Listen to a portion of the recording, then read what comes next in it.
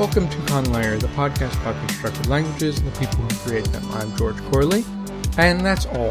Today, this is a short episode, as you may have guessed, being an off week. I'm going to cover a little thing in Tagalog that I thought might spark a little bit of, thought in conlayers and how they handle morphology, especially if they're going to incorporate infixing. So, in Tagalog, there are several different ways of conjugating the actor-focused form of the verb.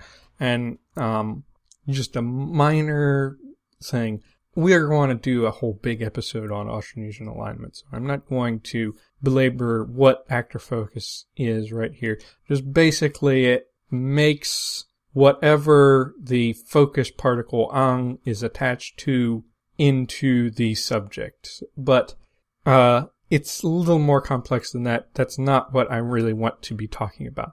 But one of the paradigms for conjugating the actor focus form of a verb is the so-called paradigm, because it's called that because there is an infix which is applied before the first vowel, that in some of the forms, not all of them. So the actor focus infinitive of, let's take the verb bili, meaning to buy. The actor focus infinitive is bumili. That's simple. You just add the infix in its slot, and you get the output form. The completive, or contemplative, is the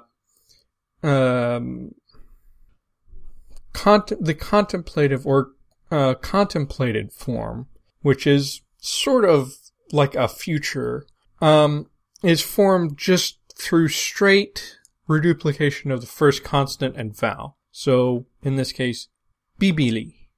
Now, the thing that I want to point out to you, though, occurs in the incompletive form, or incompleted form. This is sort of a progressive form, or possibly you could call it an imperfect. It's used mainly for events that are in progress. But the form for bili would be bumibili.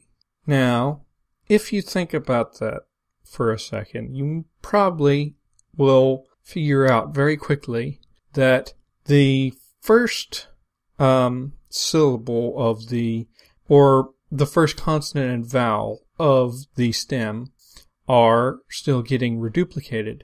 And then you are inserting the infix after that occurs. That's the kind of thing that I wanted to point out.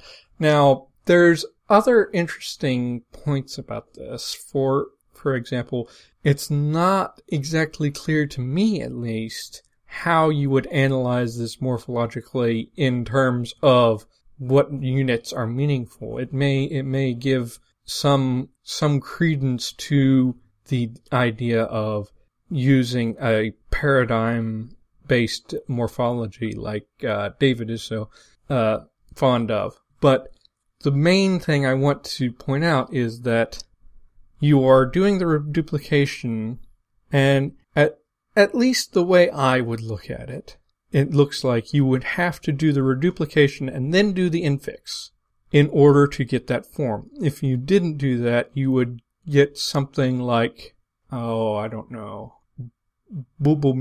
which does not occur.